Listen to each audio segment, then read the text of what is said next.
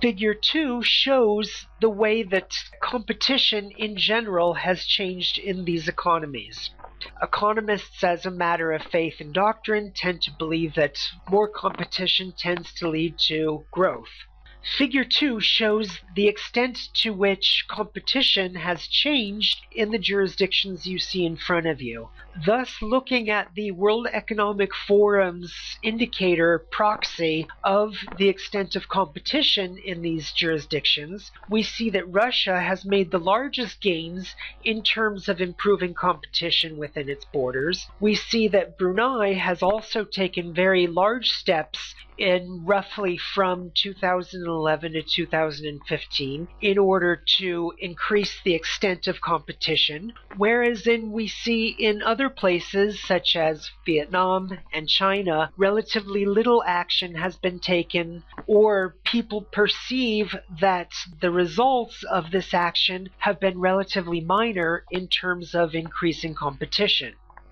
The black boxes above each of these bars show the absolute value rather than the change, which is shown in the bars themselves. Thus, we see out of a value of 6, Brunei actually has the highest value of competition, suggesting that not only have the Bruneian authorities been improving the extent of their competition law, but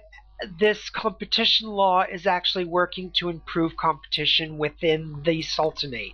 Nevertheless, stepping back and putting Brunei in a wider context, we see that Brunei's competition policy has a long ways to go before it reaches the level of highly competitive economies. Figure 13 shows a competition scope indicator, which you can find out more about in our paper. If New Zealand, Singapore, and the US have some of the widest range of competition within their economies, places like the Philippines and Brunei have almost microscopic amounts compared to these large competitive jurisdictions. Thus, while we've seen that Brunei scores relatively well compared to lesser developed countries, Brunei's competition law and policy has a long ways to go at catching up with other high-income economies. Moreover, as we show in Figure 16, without some kind of big bang competition policy, if Brunei continues with its piecemeal reforms, simply adjusting at the margin its competition laws and policies, then we won't see Brunei catching up very quickly to places like Singapore and the US,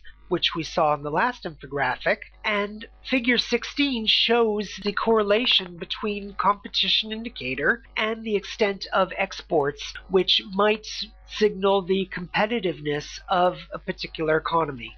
In theory, we would assume that more competitive jurisdictions would have higher levels of exports, particularly if such competitiveness was vis-a-vis other countries. Most countries that we looked at in terms of Brunei's peer group tend to have middling levels of competition and middling levels of exports. Thus, if Brunei wants to stand out from the pack, they're going to have to do a lot more in terms of increasing their competition